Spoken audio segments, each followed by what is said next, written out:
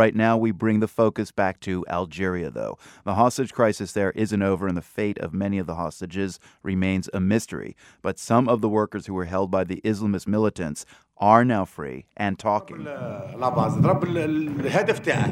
This Algerian man says he was in a room with 260 other captives when the Algerian army started its rescue operation. When the firing got intense, he says, everyone fled through a back door.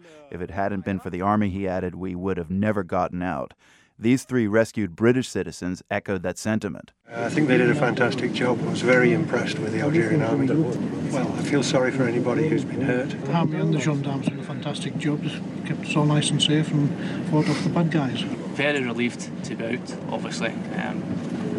As much as we're glad to be out, our thoughts are with colleagues that are still there at the moment. Some of the confusion surrounding the Algerian crisis is due to the very remote location of the plant. The natural gas facility where the hostages were taken is literally in the middle of the Sahara Desert. It's some 800 miles south of the Algerian capital. The BBC, by the way, has a great map of the location which really helped me get my bearings. You can see it at theworld.org.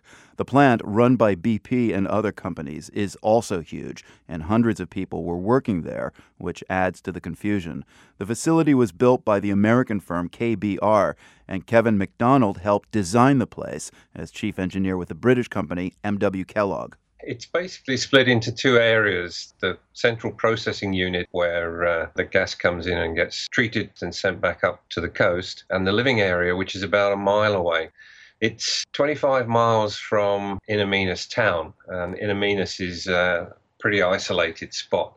From there, it's a 25-mile bus ride out to the plant through just desert. I mean, it's absolutely barren. How many acres does it cover? I guess the living area itself must be about half a mile by half a mile square. The main processing plant is about a mile long by half a mile wide, and there is absolutely nothing else there other than a military base, which is right next door to the accommodation area. What year was it built?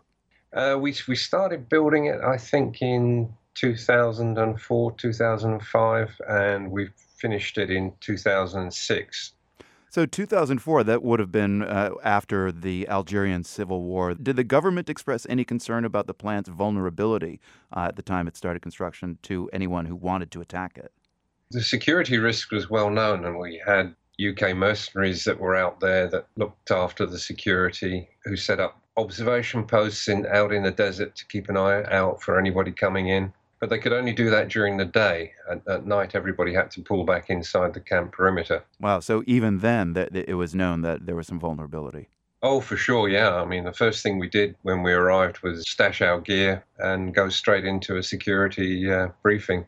So what reaction did you have when you heard that this BP-operated plant was attacked this way? I wasn't entirely surprised that it was attacked.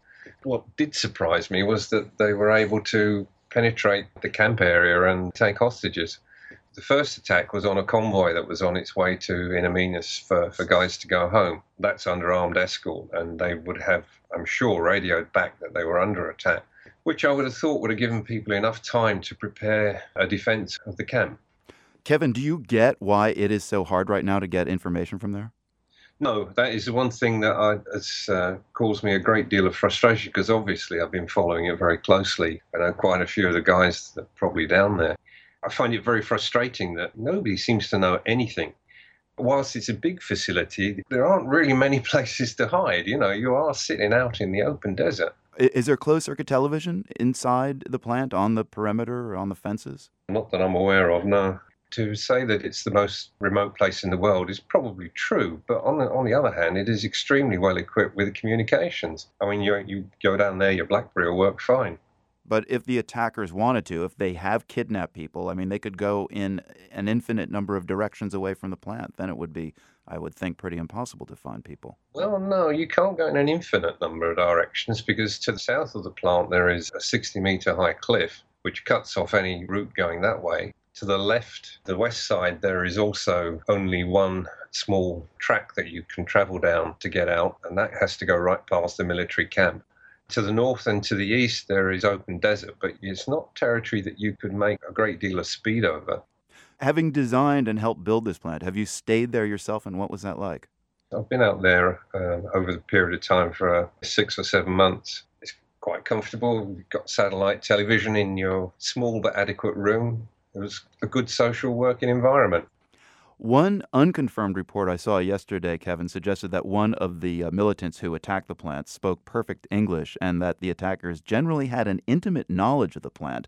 If that's true, who would have been able to obtain that information? It's not a big surprise. A lot of the Algerians do speak pretty good English because they've had a lot of contact with UK and US people. Any of the workers could have given them an idea of the layout of the plant.